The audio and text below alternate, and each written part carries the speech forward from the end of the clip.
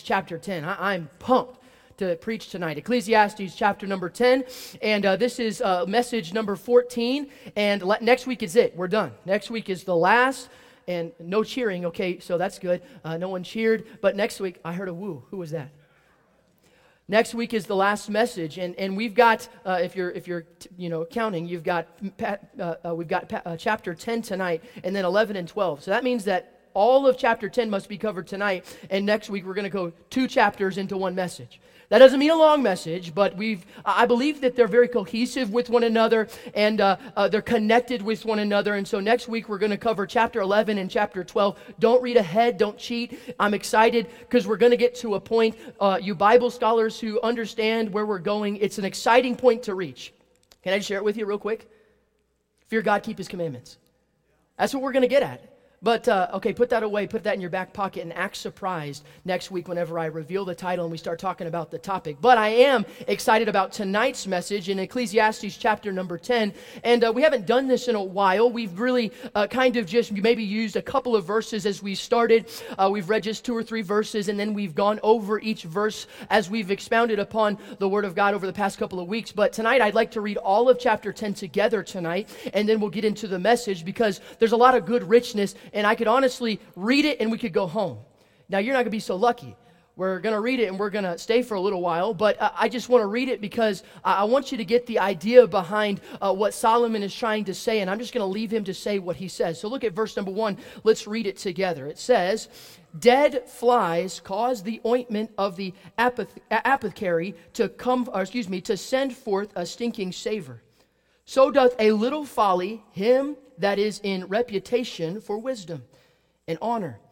A wise man's heart is at his right hand, but a fool's heart at his left.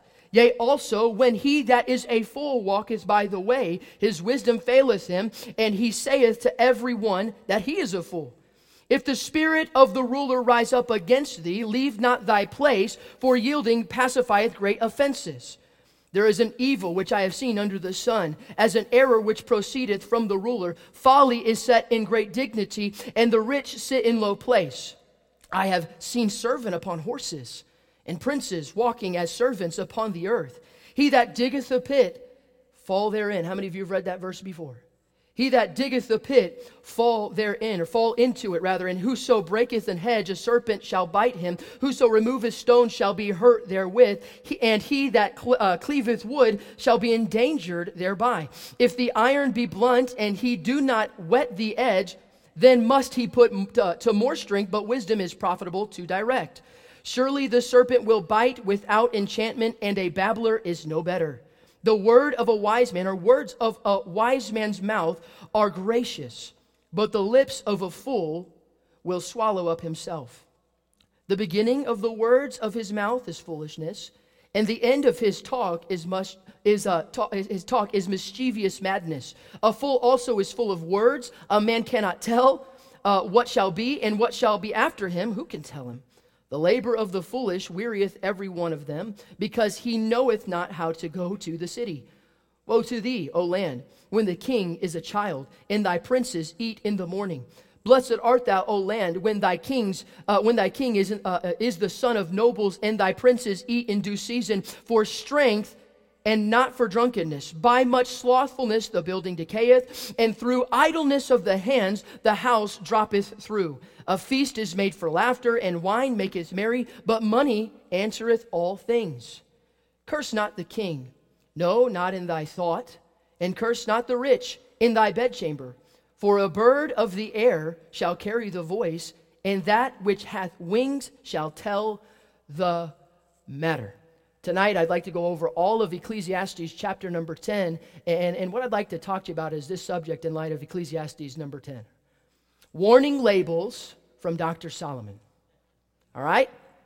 Warning labels from Dr. Solomon. Can you tell I'm excited? Because these are good. These are really good. You'll enjoy this tonight. Let's ask the Lord's blessing. Lord, I pray that you'd be with us as we go through your word tonight. I pray that you would help me slow my tongue. I have a tendency to speak fast, and so I pray that I would be clear, that I would articulate what you're trying to say through me. Lord, I pray that you just help me, guide me, lead me, and direct me. Lord, I pray that you'd have your way tonight with the service, already with the great music, and I'm thankful that you are always good. You are always good. There's not a single time where you've left me or anybody in this room forsaken. You've done exactly what you've intended to do, and I'm so thankful that you're always good and that you're always right. And Lord, I pray that you'd help us tonight as we go over these warning labels, that you just help us maybe to learn a little bit about you and learn a bit about your word, and also how we can apply your word to our everyday lives. Lord, I'm going to be very practical tonight, and I pray that maybe the practicality would not be overlooked because there's people in this room that think that they're above it. No one is above the truth we're going to talk about tonight. Lord, I pray that you'd be with us, be with me in Jesus' name. Amen. Thank you for reading with me. Reader's Digest is an American general interest family magazine published 10 times a year. How many of you know Reader's Digest? All right, you've heard or seen Reader's Digest. The magazine is compact with its pages roughly half the size of most American magazines. It's found in dental offices, auto shops, and waiting rooms all over the country. Its articles are often concise, thought-provoking, and generally lighthearted, making its material very palatable for the reader. In the spring of 2017, the editors created an article entitled, "Stupid Warning Labels That Will Make You Feel Like a Genius." I have it right here. I got it. We're going to go over it tonight, all right? There's a couple that I'd like to go over with you, and I'll have them up on the screen. All right, here's the first one. Never use a lit match or open flame to check fuel level. Found on a jet ski. Is it up there? Great. Here's the next one. Notice, drivers do not carry burritos. Found on a Chipotle truck. It's not like an ice cream truck. You don't get to go up and knock on the window and receive a burrito. No, notice, drivers do not carry burritos. Here's the next one. This product not intended for use as a dental drill. Found on a carpenter's drill. All right, go to the next one. May cause drowsiness. Use care when operating a car. That sounds all well and good until you realize that it was on the label of dog medicine. So make sure that before Fido gets behind the wheel, that he's not had any of this medication so that he can operate responsibly, all right? Let's go to the next one. Do not eat iPod Shuffle. It's found on the iPod. Do not eat the iPod Shuffle. Go to the next one.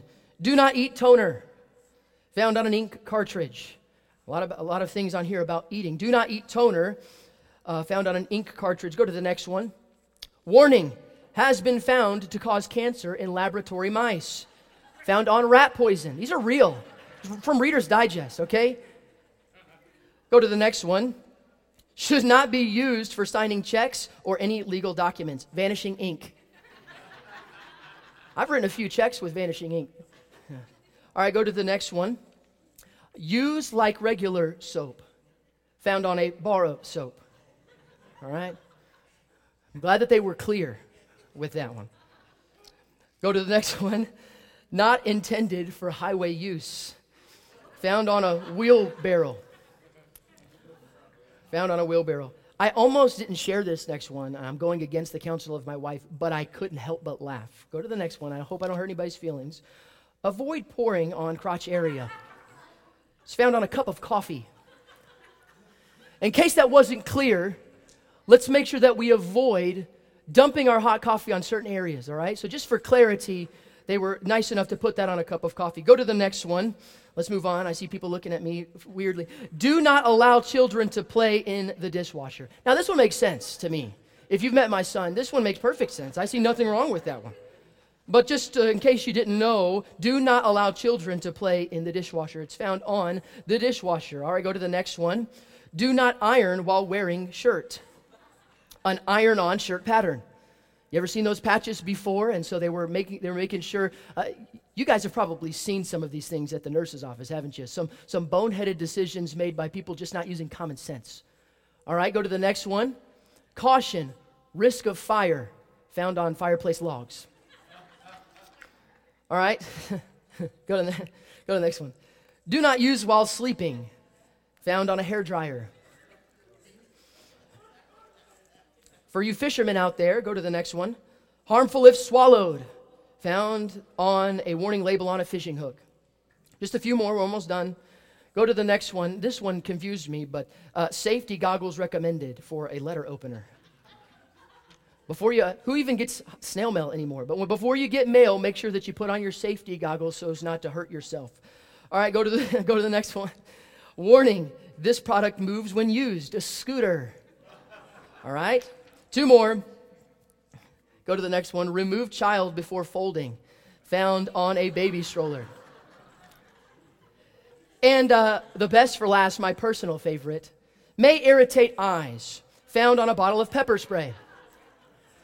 And these are real. I didn't make these up. I didn't create these for the sake of the illustration. These are all authentic. They're all real. And I'm sure that most of us in the auditorium tonight are asking the same question. Was that really necessary? I mean, was it really necessary? Did you really need to go over that? How many of you will just admit, as you're reading those, it really did not apply to you, right? Why you really feel the need to specify that the manufacturers really see the need? Anybody with half a functioning brain would understand the obvious. They would understand that you're not going to coast 60 miles an hour down Highway 5 in a wheelbarrow. And they would understand that you're not supposed to drink toner. They would understand that you're not supposed to put your kids in the dishwasher and turn it on clean to give them a bath. You would understand all those things, but you would also understand that although we would not understand the purpose behind being so specific to the obvious, those warning labels were written for a reason. They were written for some individuals that might be a little dense. They were probably written, I didn't look into this, but I would imagine that they were probably not written in the original manual, but because of a lawsuit or because of somebody not just using basic common sense that they said, hey, we're going to have to put in there that you're not supposed to drink the toner. Wait, are you serious? No, there's this guy that drank the toner, and so now we got to put it on the warning label. Hey, these warning labels are real, and they were put there for a reason. They were put there for maybe not you or most of you, but they were put there for a reason for the denser of population. They were put there for the redneck who is going 60 miles an hour down Highway 5 in the back of his buddy's Bronco, pulling the wheelbarrow right behind him.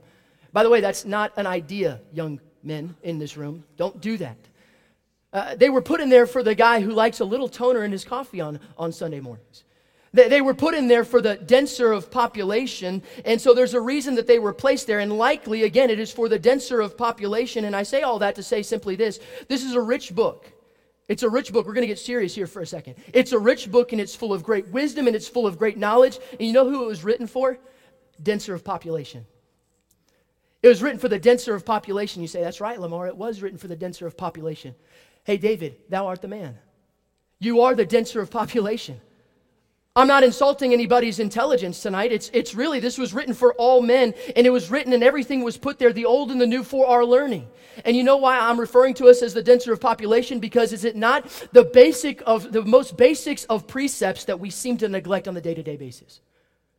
I mean, things that we would learn in children's Sunday school on the day-to-day, that's really what's getting the average Christian in trouble today. It's simply not applying the basic truths and the basic concepts of the Word of God. And so we can understand and derive that God has written that book for our learning. He's written that for the denser of population, and that really identifies all of us. And in Ecclesiastes chapter number 10, Solomon is going to give us 4 warning labels that seem so elementary, they seem redundant, they seem unnecessary, but if they are left unchecked, they will lead to defilement and self-destruction, guaranteed every time. And so I hope you don't tune me out tonight because of the simplicity. I'm just going to preach what Solomon is outlining in Ecclesiastes chapter number 10. But let me just give you a little preface. It's very simple, but we're dense. It's very practical and it's very basic, but we're not the brightest bulb on the Christmas tree. He gives us a few things. If you're taking notes, here's the first one I want you to go over tonight. Warning labels from Solomon. Dr. Solomon, here's the first warning. Number 1, warning. Little things cause big problems. Warning, little things cause big problems. Look at verse number 1. It says, dead flies cause the ointment of the apothecary to send forth a stinking savor. So doth a little folly him that is in reputation for wisdom and honor. In verse number 1, Solomon draws this very distasteful picture. He draws this picture of a fly that has crept its way into some ointment or some oil or some perfume maybe. He's crept his way and he can't escape, and so he dies. Just a little fly gets in there. He can't escape, and so he dies. And his dead, decaying carcass begins to decompose, and his stench overpowers the sweet-smelling savor of the perfume and the ointment, thus rendering it useless. You can't use it anymore. What was sweet is now sour and it stenches. And you understand that perfume is very potent. It's very powerful. It's something that, my wife gets onto me for spraying 2 or 3 sprays in the morning, but because she says I smell like Hobby Lobby. But perfume is very powerful. A little fly gets in there.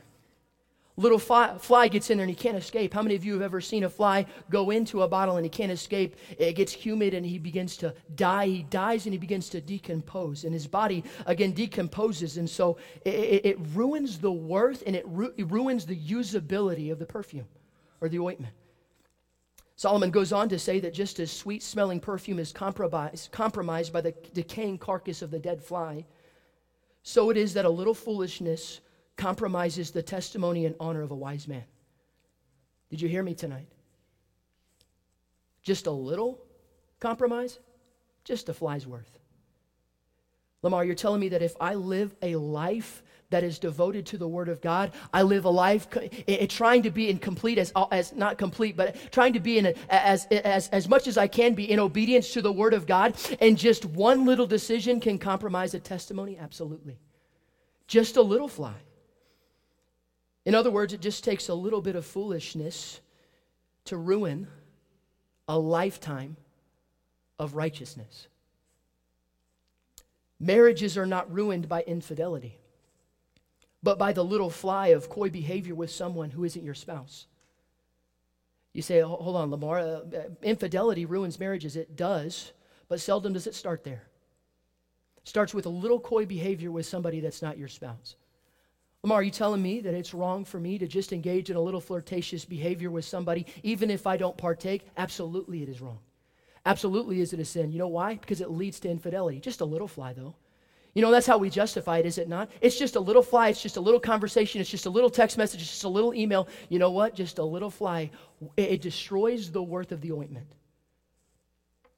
Parental relationships are not ruined by complete abandon of authority, but by the little fly of subtle rebellion when they're just 4, 5, and 6. There's some people in this room who don't have the best of relationships with their children, and hey, that's a sad thing, and I don't want to make you feel bad, but I don't think that it was a complete abandon of authority just one day when they turned 18. It was probably little behavior, the little subtle fly of just subtle rebellion when they were my son's age. Lamar, you can't be serious. Little things like that don't lead to a lifetime of abandonment of authority. And hey, absolutely it does. I could tell you person after person after person that do not have a relationship with their children, and their children do not have a relationship with them, and it all started with just a little fly of rebellion, just a little bit. Churches are not destroyed by huge splits, but by the little fly of sowing discord amongst the brethren. Man, we could park it here and preach for a while. Churches, man, we read about it in the paper whenever it's big. But you know where it started? Somebody telling somebody else that they don't like this person. Or somebody telling somebody else that they disapprove of this pastor's decision. Sowing discord amongst the brethren. It's just a little fly. Come on, Lamar. It cannot be that big of a deal. The little flies spoil the ointment. The little flies spoil the ointment. We often credit the destruction of people and relationships and organizations to major moral compromise. But just understand that although that might be the tipping point, seldom is it ever the starting point. Did you hear me? I'm going to read that statement again. It's not necessarily the tipping point, but it's seldom ever the starting point. You know what it starts with? Little flies. Just small little flies of sowing discord. Just small little flies of a coy conversation with somebody that's not your spouse. Just a small little fly spoils the worth and it spoils the usability of the ointment. Calvin Coolidge had a son who was very, very talented at, not soccer, but he's very talented at tennis. Very different. very talented at tennis, and he was very competitive, and he would play at the very high level. And so he was training, and he was getting ready. He was going to try to qualify for the Olympics. And so they had, at the White House, they actually had a tennis court set up, and he would play day in and day out. He'd play from dawn until dusk over and over again, and he became very talented. And again, he's preparing, trying to get to the elite level. And obviously, those of you who play sports know that shoes are very important. And so he would buy a new pair of shoes, and he would kind of begin to get them broken in. And those of you that know that you really probably should not play in a new pair of shoes for the first time in an actual match. You probably should break them in. You know, those of you who play sports, basketball, football, any of those different things. Why? Because the leather is tough, and it's not conformed to your foot. It hasn't formed to your bunions yet. And so he's out there playing in a brand new set of shoes, and he developed just a small little blister. It's a little guy. Man, it hurt, it festered, but it wasn't that big of a deal. Didn't pay it any mind, and that little blister led to gangrene. That gangrene led to the amputation of his leg, and he was never able to play tennis again. Just a little bitty blister. Just a small thing. Just pay it no mind. It's not that big of a deal. It's not a big offense. Little flies spoil the ointment. Solomon is warning us to be mindful of the little flies because it's the little flies that ruin the precious ointment. Paul puts it this way in 1 Corinthians chapter 5 in verse number 6. We all know this verse. It says, "Your glorying is not good. Know ye not that a little leaven leaveneth the whole lump?" Solomon says in Song of Solomon chapter 2 and verse number 15, "Take us the foxes, the little foxes." It's just the little foxes, but they're the ones that spoil the vines. James says it this way in James chapter 3 and verse number 5, "Even so the tongue is a little member," just a little guy, "boasteth great things. Behold, how great a matter a little fire kindleth." It's potent. It's powerful. It might start as a little fly, but it grows to great compromise, and it takes away your worth, and it takes away your usability. Isn't it amazing how the power of little things and how quickly they grow from being little problems to big problems? It happens all the time. It happens in the day-to-day. The Great Chicago Fire of 1871 started with just Miss O'Leary's cow kicking over the lantern. You know that nursery rhyme? O'Leary, Leary, O'Leary, lay. One of the most destructive fires in Chicago history, was the most destructive fire in Chicago history, led to millions of dollars worth of damage. You know what it started with? Really, we could deduct that it just started from a little flame. Over 85 million people died as a result of World War II, and it all started with the invasion of Poland in 1939. It was just the invasion of Poland. They had no idea that it would lead to one of the biggest death counts in human history. Everybody's in an upheaval right now about the coronavirus, all right? Let's just address it. And the death count's not that high. I really don't think that it's something that we need to be overly concerned about, but everybody's thinking about the coronavirus, and we're all thinking about the death counts and how many people are going to be affected. But you know what's very interesting? You know where it started? It started cross-contamination. It started as cross-contamination in just a little Chinese marketplace where they didn't wash like they were supposed to wash, and that little germ led to this giant upheaval in our nation today. And it just started as a little germ that was left untreated. Little flies spoil the ointment. Little things make big problems. Again, we read last week in Ecclesiastes 9 and verse number 18, it says, "Wisdom is better than weapons of war, for one sinner destroyeth much good." Just one sinner destroyeth much good. Solomon warns us to be careful about the little things. He says in verse number 2, "A wise man's heart is at his right hand, but a fool's heart is at his left hand." How many of you are right-handed? You're a wise man. How many of you are left-handed? Solomon says you're a fool.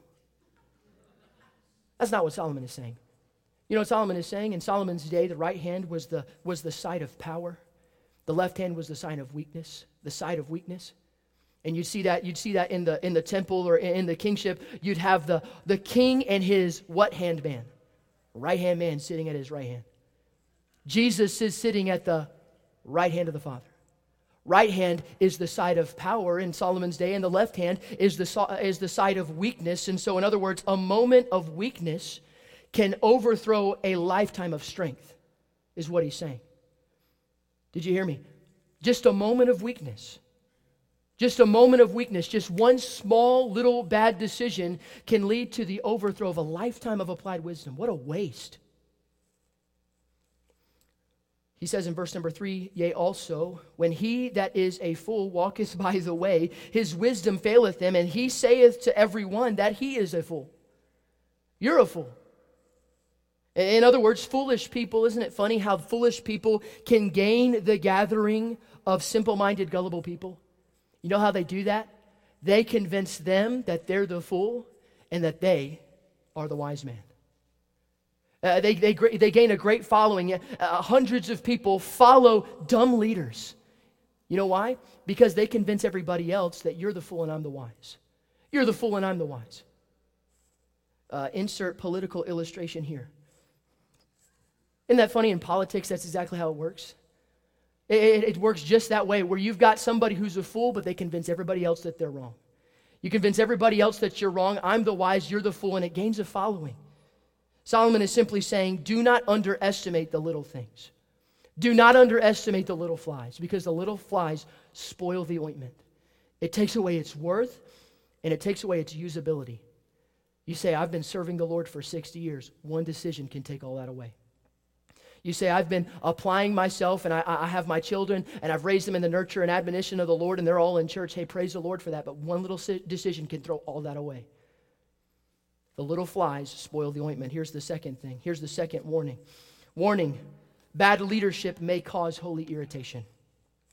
Bad leadership may cause holy irritation. Solomon gives us 4 bad practices in leadership that displease the Lord. And I love this, how he lays this out. Here's the first one, the narcissistic leader. The narcissistic leader, this is the leader that cannot govern his emotions and lacks self-control and is very, very insecure. He operates on how he feels, he operates on his emotions, and he's very insecure of his credibility, probably because he has none.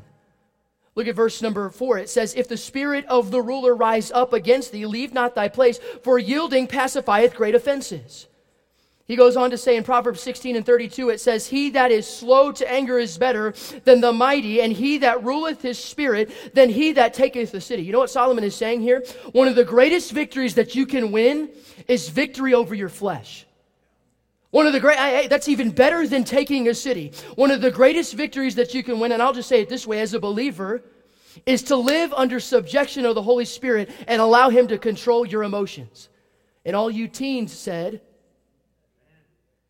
we've been talking about that. What's down in the well comes up in the bucket. The narcissistic leader operates on how he feels. He operates on what his emotions are feeling, and he doesn't operate under what is right and what is just. A narcissistic leader is always making emotionally based decisions that please only himself. Me, myself, and I. Those are the only people that I'm looking out for. If I'm a narcissistic leader, I'm looking out for myself, and I'm going to get mine. Here's the second one, the nonchalant leader. Talks about the nonchalant leader in verse number 5. There is an evil which I have seen under the sun, as an error which proceedeth from the ruler. Folly is set in great dignity, and the rich sit in low places. Verse 7, I have seen servants upon horses, and princes walking as servants on the earth. The nonchalant leader is one who's supposed to be leading by example, one who is supposed to take stands based on principle, one who's supposed to be leading the charge in battle, but he is perfectly content walking as a servant while the servants ride on horses. He's nonchalant. The nonchalant leader is afraid to offend anyone by making principled stands, so he chooses not to take a stand at all. He's consumed with what everybody else is thinking. He's consumed with this consensus of the people. Lamar, are you saying that it's wrong for a leader to be concerned with how the people feel? No, I'm not saying that is wrong, but you know what? That's not the motivating factor. Because you know what's going to determine our future? How the people feel. You know what'll get us in trouble quicker than anything else in this nation? Operating on how we feel. You know how we operate? What's right and what's just. A nonchalant leader takes the temperature of the people and says, hey, what do you guys think about this situation? And that's how they operate. That's how they choose to make decisions. They don't want to upset the apple cart. In other words, the nonchalant leader, low-key and anti-confrontational. I don't want to upset the people. I don't want to create friction. And so how about you guys decide what you want? Narcissistic leaders lead by how they feel. Nonchalant leaders lead by how others feel. He warns against the nonchalant leader. Here's the next one. The non-qualified leader. Just not qualified. Verse number 16 and 17. I know we skipped some verses. We're going to come back to those. But look at verse 16 and 17. It says, Woe to thee, O land, when thy king is a child, and thy princes eat in the morning. Blessed art thou, O land, when thy king is the son of nobles, and thy princes eat in due season for strength and not for drunkenness. Sometimes people are placed in the position of authority because of political reasons, because of nepotistic reasons, or maybe even for personal reasons. They're put in the position of leadership not because it was something that they earned, but because of something that it was arranged. How many of you work in the workplace and I just described someone who's in leadership at your place of employment? Someone who did not earn their spot, they were just given the spot either because of personal gain, either because of political reasons, or maybe it's because their daddy's the boss. No one from this church better raise their hand. But they're in that position not because they earned it, not because they're qualified, not because they have the credentials. No, they don't have any of those things. They were just simply put there because it was convenient. Previous administration decided to put them in that position because they're related or for political gain or for personal gain. It has nothing to do with their qualifications because they have none. It just has to do with who they are and what their name is. He warns against the nonchalant leader. Here's the next one, the last one. He warns against the neglectful leader. The neglectful leader, look at verse number 18. It says, By much slothfulness the building decayeth, and through idleness of hands the house droppeth through. A feast is made for laughter, and wine maketh merry, but money answereth all things. In other words, you can be bought. You can be bought as a leader. If you're a neglectful leader, you can be bought if the price is right. Solomon paints this picture of a lazy leader. He's neglectful. He's neglectful. He's choosing not to make a decision at all. I don't want to contradict how the people feel. I really don't have a horse in the race, and so he chooses not to make a decision. He's incapable of making the decision. The organization is falling apart, the roof is caving in, and the walls are collapsing around him. And where do you find the unqualified, or rather the neglectful leader? He's sitting in his hands. He's just sitting in his hands. His hands are, what does it say in verse number 18? By much slothfulness the building decayeth, and through idleness of hands, the house droppeth through. He's neglectful. He doesn't care. He doesn't pay mind to it. And so you know what he decides to do? Rather than making decisions based off of his emotions, rather than making decisions based off of personal gain, I'm just not going to make a decision at all. The neglectful leader. He warns against the neglectful leader. Bad leadership may cause holy irritation. Here's the next one. Number 3, warning. Destruction may be a side effect of self-deception. Take with care. Destruction may be a side effect of self-deception. We skipped verse 8 down through verse number 10 intentionally, so let's look back at those verses. Solomon gives us some practical life lessons, and they're so practical, I hope that they don't go over anybody's head tonight. It's almost like hillbilly logic. Here's the first one. If you try to destroy others, you will destroy yourself. If you try to destroy others, you will destroy yourself. Look at verse number 8. It says, He that diggeth a pit shall fall into it. And he whoso breaketh an hedge, a serpent shall bite him. And the idea here is that there's this man who builds this pit only to fall into the snare that he set for somebody else. We talked about it a little bit this morning in Sunday school, but it's what we like to refer to as the boomerang effect. Finish the statement. What goes around comes around. So be careful at setting out to destroy the testimony of someone else only to fall into the pit that you dug for them. Be careful what you do or say in attempts to destroy someone else's testimony, because Solomon says that it will only come back to bite you. It'll only come back to hurt you. When I think of that story, I couldn't help but think of Haman and Mordecai. That's a great story. Man, God has a sense of humor. It's a great story. You understand that Haman brings these offenses to the king, and he wants to see the Jewish nation wiped out. And fast forward to the end of the story, he goes into the king, and the king says, hey, what should I do to this guy who's he's really pleased me, and he thinks he's talking about Haman. And so what does he say? Hey, throw a party, have a parade, man. You should get the nicest of robes, and there should be the nicest of spread. And isn't it funny how he's talking about Mordecai, and he goes and does exactly what Haman said to do to Mordecai. And where does Haman end up hanging? From the gallows that he made for Mordecai. What goes around comes around. And I might be preaching to the choir, but I know that there's some people in here who know exactly what I'm talking about. You want to destroy someone else's testimony, Solomon says, hey, you better watch out, because you know what? That pit you just dug, you're going to fall right into it. Solomon says, you try to destroy others, you'll only destroy yourself. Here's the next one. It's real basic. Before you tear down a wall, make sure you know why it was built. That's meat and potatoes. Before you tear down a wall, you better understand why it was put there in the first place. This next section I've always read in separate phrases, but it actually goes hand in hand. Verse 8 and verse 9, it says, he that diggeth a pit shall fall into it. Then he says, and whoso breaketh an hedge, a serpent shall bite him. Whoso removeth stone shall be hurt therewith. Why? And he that cleaveth wood shall be endangered thereby.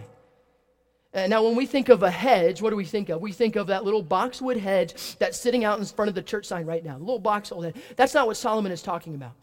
In the day of Solomon, a hedge was built maybe out of stone, or it was built out of brick or wood, and it was formed around a house, or it was formed around a kingdom, it was formed around a home. And we've heard this expression before, the hedge of protection. And it was placed there for the intention of protecting those who are inside the hedge from the enemy that is without.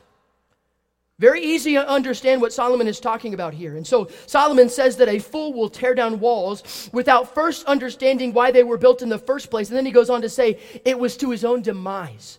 What did he say at the end of verse number 8? And he that cleaveth wood shall be endangered thereby. You're simply subjectifying yourself to the attack of the enemy, but the only problem is you didn't know the enemy was on the other side of that wall. All you cared about was tearing the wall down. All you cared about was removing that obstacle that was placed in your life for your protection, but you didn't see it that way. Oftentimes, we're so quick to tear down the walls of discernment, principle, and standards because we have no idea why they were placed there in the first place. I just described my generation to a T. That's our battle cry. We are the wall terror downers. But that's all we seek to do. I mean, seriously. And I'm tired of it being in the name of legalism. You know what it's in the name of? Liberty.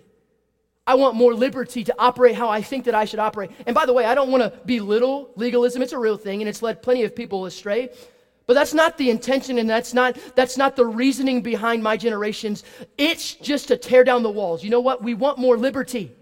We want to be able to do what we want, say what we want, think what we want. And you know what we always do? We always go back to this right here. Hey, where does it say in the Bible about that? It seems like a great question, but it's from false motives. And my generation is trying so desperately hard to tear down the walls of discernment, and tear down the walls of principle, and tear down the walls of discernment and all those different things and standards simply because we don't know chapter and verse where it was. And it was set up there by the previous generation. And hey, before we're too hard on my generation, you guys built some walls that made no sense. All right, let's just be honest. I can remember a time, and I don't want to chase this rabbit here, but I can remember a time where a preacher was only allowed to wear a white shirt and a power tie. I remember a time when preachers were not allowed to have beards and weren't allowed to have goatees because it was sinful. You guys built some incredibly ridiculous walls, but I'm simply saying there's some walls that were built. I might not understand today why they were built, but I'll understand someday. I better be really careful about going and kicking down walls to my hurt, subjectifying myself to the attacks of the enemy. There are things that I do today that makes no sense to me at all. I don't understand it. I don't know why. Really doesn't make sense, and I could go and name a bunch of things that me and my wife participate in or don't participate in. Hey, honey, why are we doing this? I don't really know. I don't understand. But that's what my father did, and I really don't understand the situation like he understood the situation. I'm just praying for discernment before I go kicking that wall down. But to my demise, there's been times where I've gone and I've just kicked the wall down because it didn't make sense to me, only to find myself in subjection to the attacks of the enemy and go, oh, that's why that wall was there. Oh, that's why they set up that wall of discernment or that wall of standards. It was there simply to protect me from the attacks of the enemy. Hey, am I talking to somebody? Is this resonating at all? You better be careful before you go kicking down walls to know why they were placed there in the first place. Solomon says that a fool will recklessly demolish walls of protection only to his hurt. Here's the next one. Before you pursue plans, prepare wisely. Before you pursue plans, you better prepare wisely. Again, meat and potatoes. Verse 10. It says, if the iron be blunt, and he do not whet the edge, then must he put to more strength, but wisdom is profitable to direct. In other words, before you chop down a tree, ready? It's going to get real deep. You better sharpen your axe. Before you chop down a tree, you better sharpen your axe. And he goes on to say at the end of that verse, wisdom is profitable to direct. Before you chop down a tree, you better whet your axe. And before you chop down a tree, you better know where that tree is going to land when you chop it down. Those who fail to plan to fail. Don't flippantly jump into anything without first counting the cost. Very simple, but is that not, that's low-hanging fruit? But that's something we neglect on a day-to-day basis. We jump into any decision based off of how we feel, just talked about that, and not on logic and not on the Word of God. Why? Because we fail to use the principle of simple planning. You know what a good plan, here, just write this down. You know where your plans should start for major life decisions? Prayer, the Bible, and your pastor. Some of you will neglect those decisions. You'll neglect that process, and you'll make decisions that seem like little flies, only to realize that they lead to great demise. Little things cause big problems, and bad leadership may cause holy irritation. Destruction may be a side effect of self-deception. Here's the last one. Maybe the most simple of all of them, but the most powerful. Warning. Do not operate mouth while under the influence of the flesh. Do not operate mouth while under the influence of the flesh. In other words, ready? Oh, be careful, little mouth, what you say. Oh, be careful, little mouth, what you say. Sing with me. For the Father up above is looking down in love. Oh, be careful, little mouth, what you say. Lamar, why are you bringing that nonsense to the adult Sunday night service? That belongs in kids club. That belongs in Sunday school. This thing right here will get more people in trouble in this room this week than the other things that we went over in the past couple of minutes. He warns us to be careful about what we say. He goes over a few things. Here's the first one, the uncontrolled tongue. The uncontrolled tongue. Look at verse number 11. It says, surely the serpent will bite without enchantment, and a babbler is no better. A babbler is no better. Solomon uses the analogy of a snake charmer. You know, da-na-na-na-na. You ever seen Aladdin? He uses the analogy of a snake charmer, and the snake charmer gets bit before he can even play a tune. And he says that a babbler is none the wiser. If you cannot subjectify your tongue, if you can't get it under control, it will come back to bite you. It'll come back to get you in trouble. He said a babbler is none the better. Ready? Listen real close. Think before you speak. I say that to my son. Think before you speak. I need it said to me every single day. Lamar, think before you speak. Because it leads to great destruction. So often we allow our tongue to go into motion long before our brain ever kicks into gear. And by the way, let's just kind of bring it to 2020. This doesn't just happen verbally. Sometimes it happens this way. Sometimes it happens this way. Sometimes it happens this way. Think before you speak. Man, this was very discouraging a couple of weeks ago when I was thinking about this and how really it's not just think before you speak, now it's think before you post. And I'm serious. I looked back at the last maybe 10 years of my life. I didn't want to go back any farther because that'd just lead to more discouragement. Just the last 10 years. I've made some boneheaded decisions. And am I the only one? Am I the only dense person in this room? I made some boneheaded decisions, and you know what I realized as I began to account one by one? Most of them happened on Facebook. Oh, Lamar, I can't believe you. Hey, don't be so holier than thou. I looked at the last 10 years, and you know, most of the bad decisions that I've made, most of the marks against my testimony happened because I simply did not think before I posted. Think before you speak. The uncontrolled tongue, it'll get you into a lot of trouble. Here's the next one, the unkind tongue. The unkind tongue, in verse number 12, it says, the words of a wise man's mouth are gracious, but the lips of a fool will swallow up himself. We already read this, but James chapter 3 and verse number 5, it says, even so the tongue is just a little member, and boasteth great things. Behold how great a little fire kindleth. Just a little fire. In the words of the great theologian Thumper the Rabbit, if you can't say something nice, don't say nothing at all. You've seen Bambi. Isn't that rich, though? Isn't that something that we teach our children? We teach our children, hey, you need to be kind one to one another, tenderhearted, forgiving one another, even as God, for Christ's sake, hath forgiven you. That was not written for a child. That was written for you, and that was written for me. Be kind. Let your words be seasoned with grace.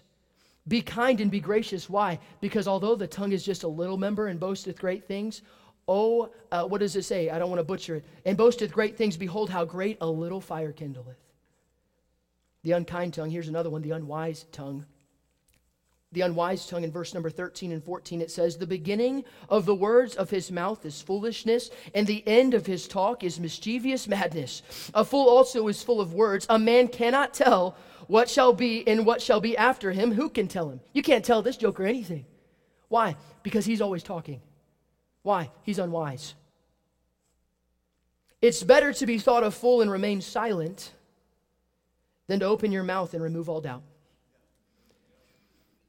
That plane will land here in a second for some of you. It's better not to say anything sometimes. Let me say it this way. It's probably wiser not to say anything sometimes.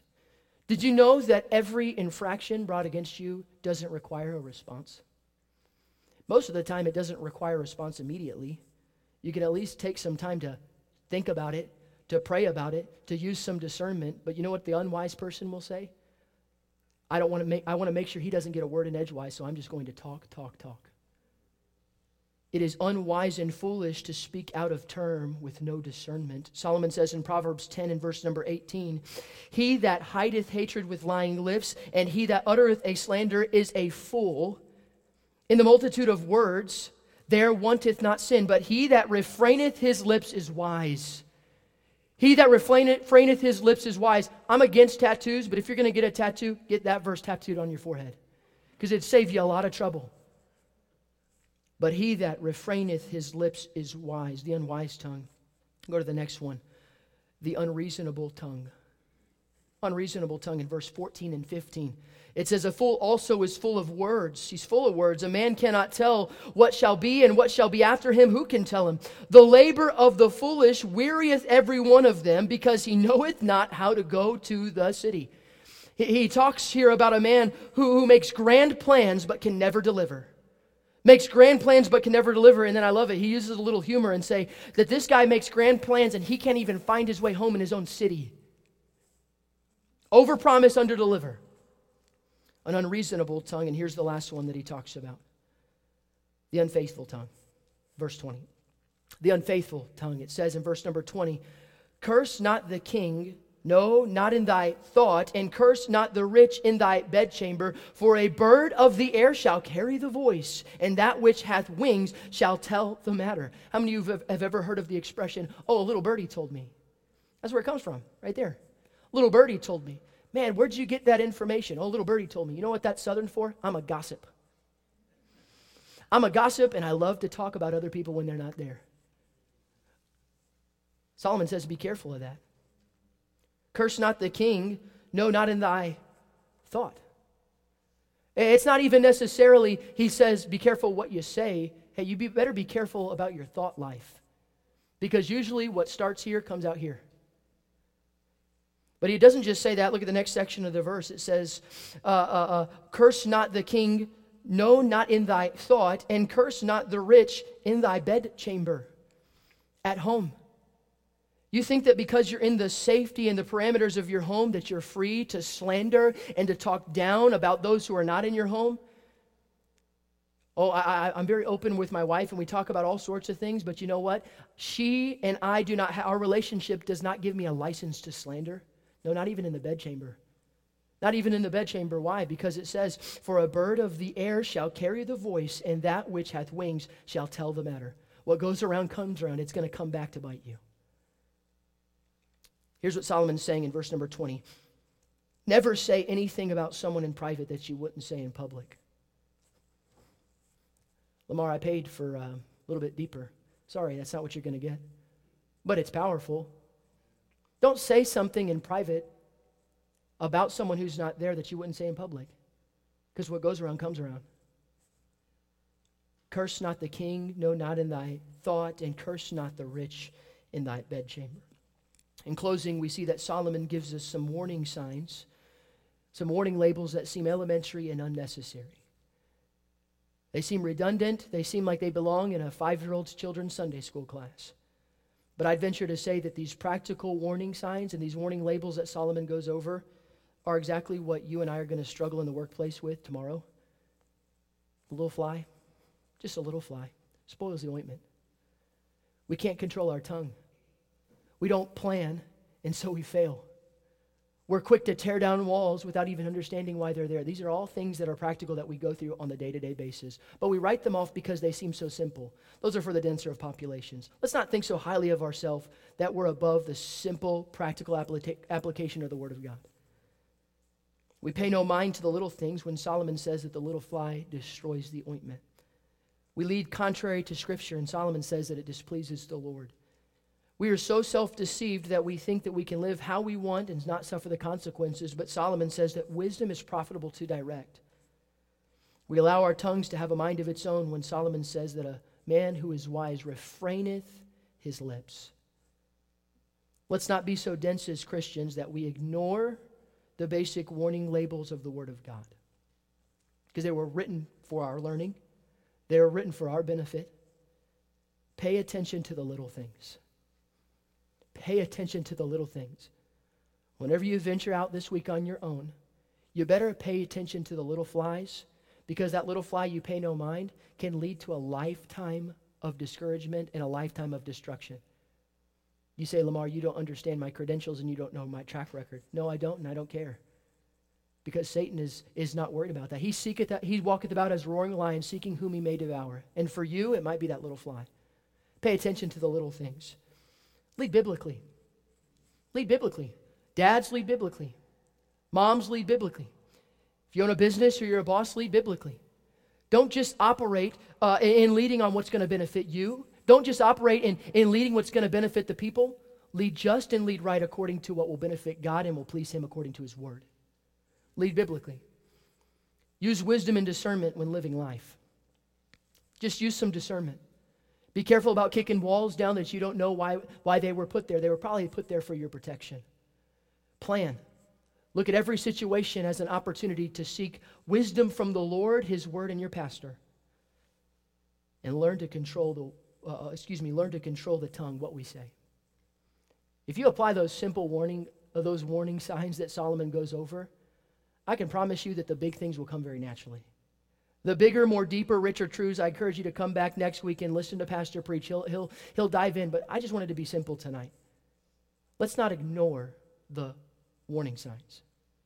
Let's not ignore the practical, basic teachings of the Word of God, because it's those things that Satan will use for our destruction.